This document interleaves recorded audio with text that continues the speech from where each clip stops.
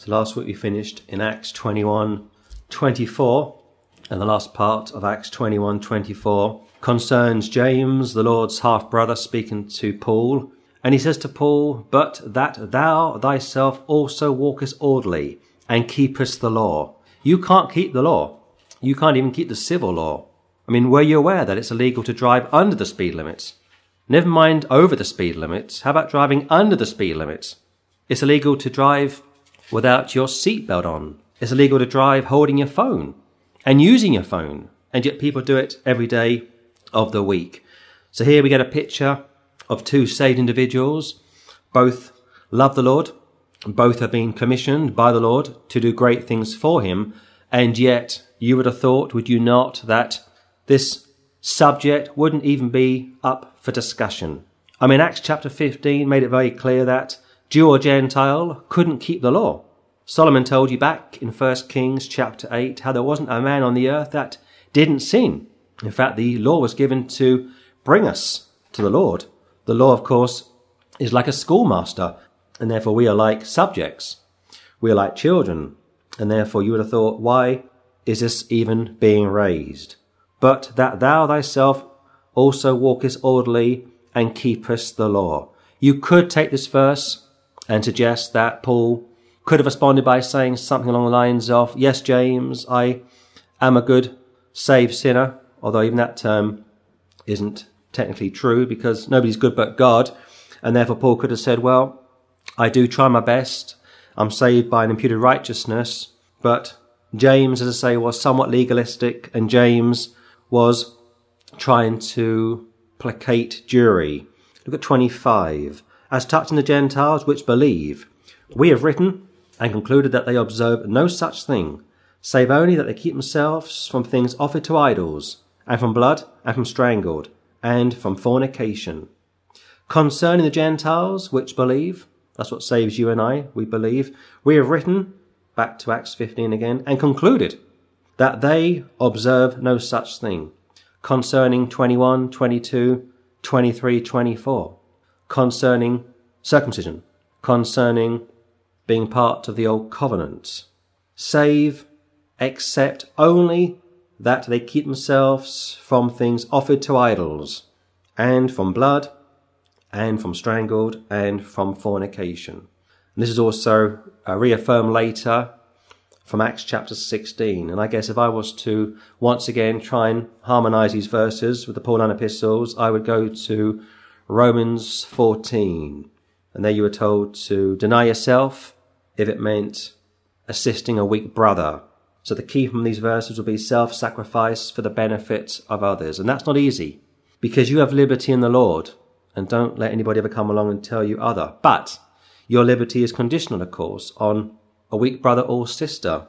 And that comes with maturity over the years. But you wouldn't believe how difficult it is to get the balance right between liberty and legalism. 26. "Then Paul took the men, and the next day purifying himself with them, entered into the temple, to signify the accomplishment of the days of purification, until that an offering should be offered for every one of them." This wasn't necessary. Paul would tell you about this in Philippians 3, Galatians 3, 4 and 5. "For by the deeds of the law shall no flesh be justified in his sight." And yet, like I said last Sunday, he's doing this, A, to be a good witness to the Jews, and B, to win unbelieving Jews to the Lord. And here Paul will offer a sacrifice to the Lord. I think from 30 AD to 70 AD, the Lord granted a special dispensation to the believing Jewish remnant in the early church.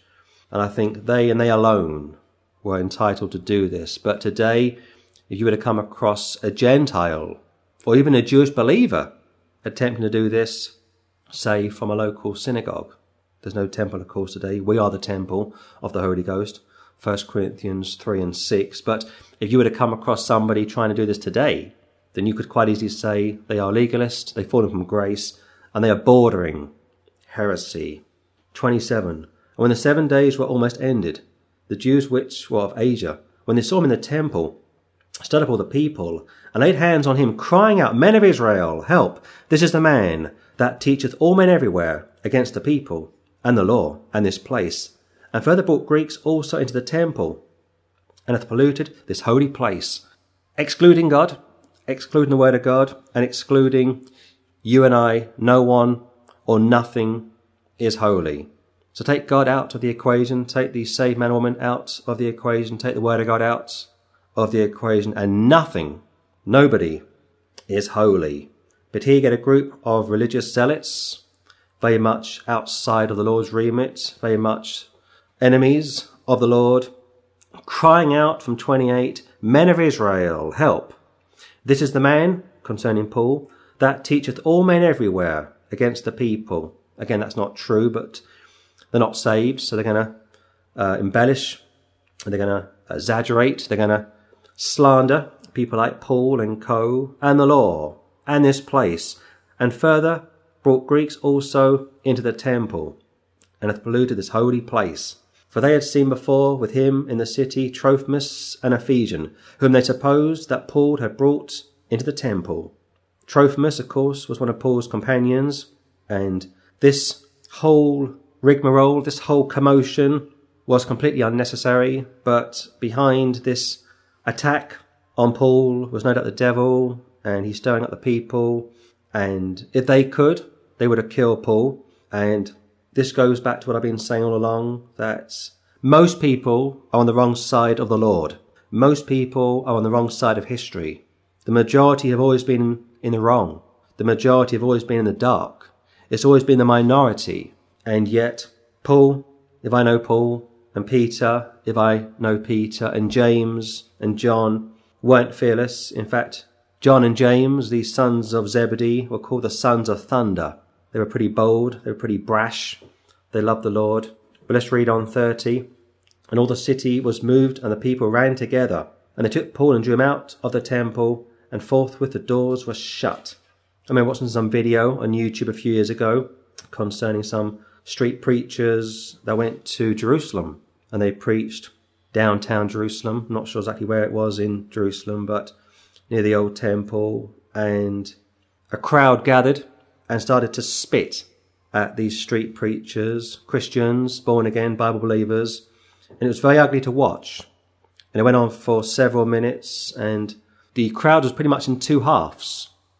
One half, as I say, were wanting to lynch the Christian preachers, and the other crowd were trying to stop a lynching take place. 31. And as they went about to kill him, tidings came unto the chief captain of the band that all Jerusalem was in an uproar. Religious vigilantes, the worst possible type. You come across religious fanatics, religious zealots. John 16, the Lord spoke about such people who think they are doing God a service, like Calvin, like the popes, like these Islamic militants around the world. They are the worst types of people to come across because they think God is on their side. And he's not. 22, who immediately took soldiers and centurions and ran down unto them. And when they saw the chief captain and the soldiers that have beating of Paul, you were told in Romans 13 that the powers that be are ordained of the Lord. And you were told in, I think, 7 places in the New Testament to pray for those that are in authority. And sometimes it's very easy to criticize those in authority, and we all do it, of course, and sometimes it's easy to speak ill of those in authority, and we've all done it. But those in authority are there for a purpose. In fact, I remember some years ago, a friend of the family went up to Downing Street, and he went into number 10, and he met Tony Blair. And he said to Patrick at the time, he said, I've never met a man who was so stressed. I never met a man who was so on the edge. And he said that job of being a prime minister or a president or a king or a queen is a very difficult job because people are bringing problems to you every day of the week. Prime Minister, we need help with this. Mr. President, we need help with that. Your Majesty, we have a problem with this. Your Royal Highness, we have a problem with that. Every day, problems are coming their way, and they alone have to try and solve the problem. And yet, yes, we are told to pray for those in authority, and on the other hand, we are also shown in Scripture, are we not, when John the Baptist rebuked Herod for having his brother's wife. So, on the one hand, you can rebuke those in authority, and you should, And yet, on the other hand, to be fair to Scripture, you need to pray for those in authority. And I think of China, for example, and I believe that as of this year, there are around 80 million saved Christians in China. 80 million.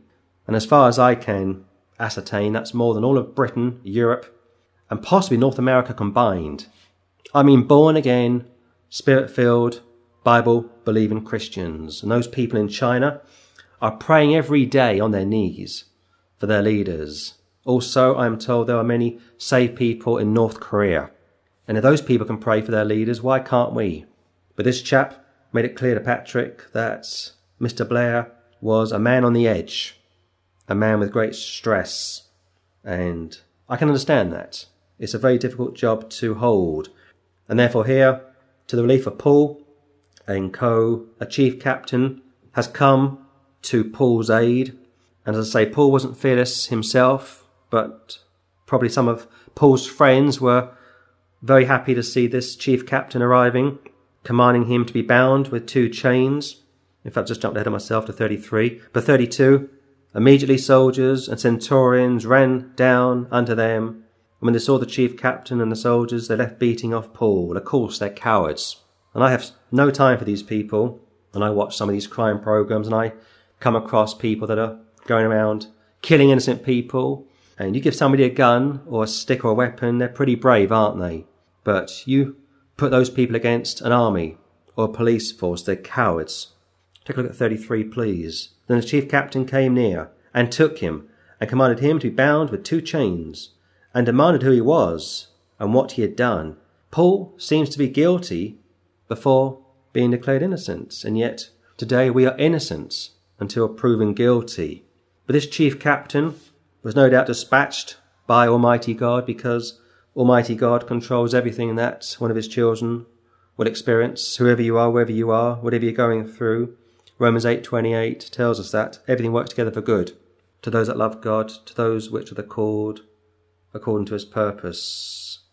34. And some cried one thing, some another among the multitude. And when he could not know the certainty for the tumult, he commanded him to be carried into the castle. Now it's time for an interrogation. And I think what the early church forgot, we will never know, and what the early church went through puts us to shame.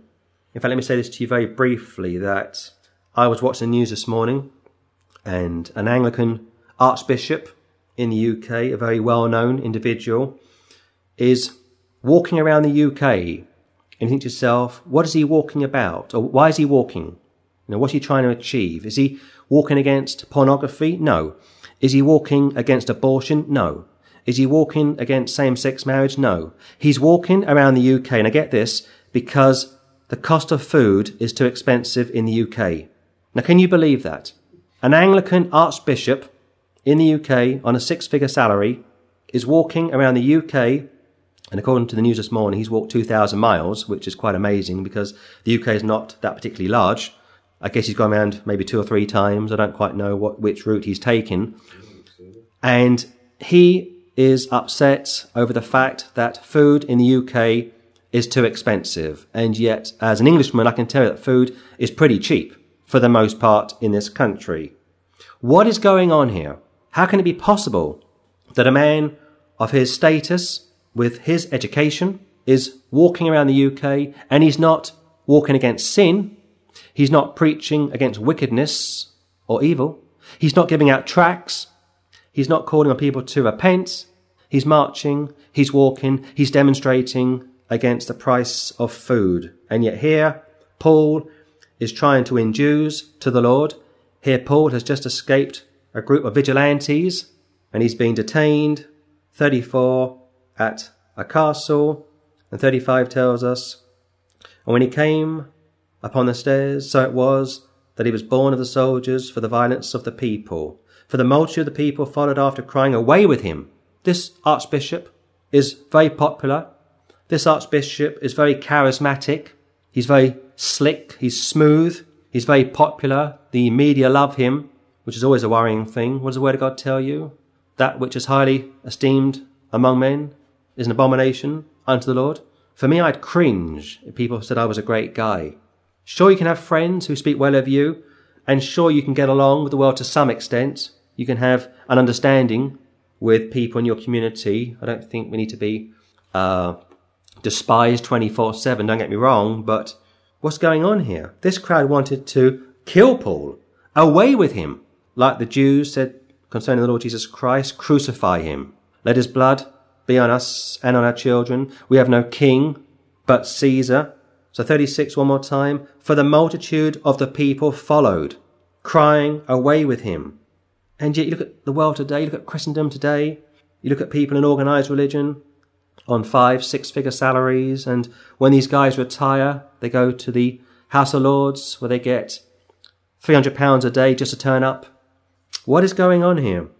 And yet, if I wasn't born again, if you aren't born again, if I wasn't a Bible believer, if you weren't a Bible believer, you'd have no idea, would you? You think to yourself, this is normal behaviour. You think to yourself that this is Christianity, and it's not. 37. And as Paul was led into the castle, he said unto the chief captain, May I speak unto thee? Who said, Canst thou speak Greek? Paul would have spoken Greek, possibly Latin, and certainly Hebrew and Aramaic. 38. Art not thou that Egyptian, which before these days made us an uproar, and led us out into the wilderness, 4,000 men that were murderers? This chief captain had no idea who Paul was. Art not thou that Egyptian, which before these days made us an uproar, and led us out into the wilderness, 4,000 men that were murderers? And yet this archbishop, he's not misunderstood, is he? They know who he is, they know what he stands for. And yet, who is this man? 39.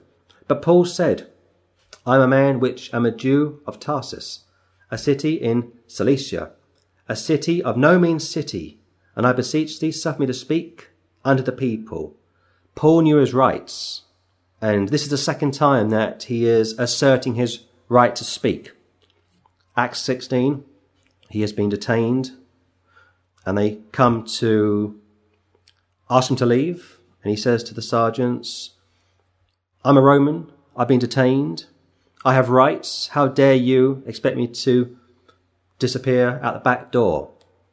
So when Paul says, I am a man which am a Jew of Tarsus, a city in Cilicia, a city of no mean city, and I beseech thee, suffer me to speak unto the people, I think to myself, why not? And sometimes it's good to know your rights. I think as British nationals, we have rights. And if you are living in another country, the chances are you have rights as well. And yet we are going to lose those rights. 40. And when he had given him license, Paul stood on the stairs and beckoned with a hand unto the people. And when there was made a great silence, he spake unto them in the Hebrew tongue, saying, comma. And that's where this ends.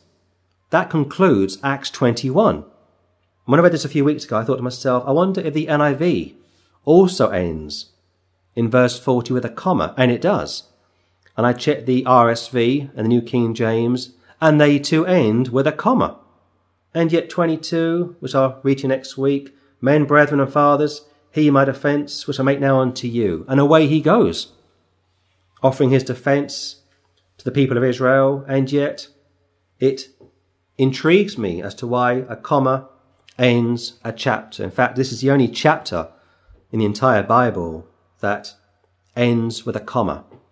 So 40 verses, you think to yourself, could it not have gone to 50 chapters and then put the break in? Or maybe 60 chapters and put the break in? I think Matthew 27 or maybe 26 is over 60 verses long. Luke chapter 1 is around 67 verses or thereabouts. Parts of Isaiah run to 40, 50 verses. In fact, I think the last chapter of Isaiah 66 runs to around 60 verses. And yet here, the break, the comma, goes at the end of verse 40. So I will end there in verse 40. I don't want to start a new chapter today because I'm out of time. But if I was to recap Acts 21, I would say this, that Paul, to his credit, would go into the temple, would witness to the Jewish believers and also be a witness to the unbelievers. He would almost suffer death, and he was ready to die. He would tell you that it was more beneficial for the church if he was to remain, and yet you ask yourself what he must have thought after seeing the third heaven and then coming back to the earth. And as he goes into the temple, this crowd get a sighting of him, and Trophimus, a Greek, has been cited as going into the temple with Paul. And of course, for the Jews, the temple was a place of refuge. It was holy. And yet, as I say, for this dispensation, only the born-again Christian, Almighty God, and the Word of God are holy. In fact, from 29, further expounding on Trophimus being seen in the temple and the temple being holy, Martin Luther once said that you won't find Jesus Christ outside of the New Testament. And that's, I think, pretty true. I know people go to Israel every year, and I was there some years ago. And yes, it was interesting to go to Israel, and yes, it was interesting to look around, of course, but I know what Luther is referring to when he says that really you're only going to find Christ in the Word of God. And therefore, when you see people at the Wailing Wall, you see people praying at the Wailing Wall and putting their prayer requests in the cracks in the Wailing Wall, which I'm told are removed and burnt at the end of each day, you think to yourself, you don't really need to go there and do that. Because, as I say, the saint, the Word, and the Lord are holy. And on top of that, you, if you're born again, have the Holy Spirit living within you. And yet this is completely lost outside of biblical Christianity. 30, 31, 32, Paul is moments from being martyred, and from Acts 7, Stephen is martyred, and the Lord doesn't rescue him, and yet here Paul is rescued. And sometimes you will have to suffer terribly for the Lord. But Paul's time isn't yet up, because Paul hasn't yet finished writing all of his epistles, and word gets back to this chief captain that there's an uproar, there's an almost riot about to break out, and he sends his soldiers, they detain Paul. And yet 36, again, for the multitude of the people followed after, crying, away with him. And yet, look at today's religious crowd, professional priests, career clergy, on 5-6-figure salaries, preaching to the choir, doing such a disservice to people that are born again, and on many occasions giving us a bad name. And then we come along as Bible believers and we preach the gospel and people are shocked. I remember some years ago doing some street work in our town, and this lady came over to us. She was what you call on the left. She was an atheist. She was politically left. And she was shocked at the preaching, and she said to us, "What you are preaching sounds like something out of the Victorian age, something out of the 19th century. I'm shocked." Because in her world, all the priests and vicars that she would come into contact with are nice men and women. They smile at you. They speak nice words. They say God loves you. They give hot cross buns out every Easter. And then we turn up saying turn or burn, repent, trust the Lord. Otherwise it's hellfire for you. So the contrast couldn't be further apart. And that's why when I look at these men in dresses, wearing dog collars and cone hats, I just cringe. I have no time for such people whatsoever. Walking around England, demonstrating against the price of food, wanting to make this a better world. And yet Paul told them also from chapter 17 how God has appointed a man, Jesus Christ, which would judge the world in righteousness, and how God commands all men everywhere to repent. But of course you wouldn't know that unless you were a born-again, Bible-believing Christian. And this individual, this chief captain, is able to calm the crowd temporarily. And he gives him license in 40, in that term license. You think, I need a license to get married, I need a license to preach. And here it simply means he gave Paul permission to preach, and he stands on the stairs and beckoned with a hand unto the people. Not hands plural, hands singular. I showed you last time that Peter was left-handed. I don't know what Paul used to write But he's on the stairs. He beckoned with a hand unto the people. And when there was made a great silence, he spake unto them in the Hebrew tongue, saying, Men, brethren, and fathers, hear ye my defence, which I make now unto you. Brethren, brothers and sisters, fathers. Now, we don't call people father today. You were told from Matthew 23 not to call anybody father upon the earth. And yes, there's a chap from Luke 16 who says to Abraham, Father Abraham, send Lazarus, they may dip the tip of his finger in my tongue, for I'm in torments. But they get a picture of a saved Jew, being Abraham, and an unsaved Jew, being the rich man. So the context is Jewry. But for us living today, we don't call people father or fathers unless they are physical fathers. But I won't go any further because I'm going to be straying once again back into Acts 22. But it is interesting, is it not, that a comma comes after saying, and that concludes Acts 21. Fascinating. And every other Bible in the world takes the lead from the King James Bible. The King James sets the pace and they all follow. What I didn't do, and maybe I should have done, was check if the Geneva Bible also had a break after the word saying. I don't know, but all of the Protestant Bibles and all the Catholic Bibles also, interestingly enough, follow the break here from Acts 21:40 going into Acts 22, which we'll pick up next week.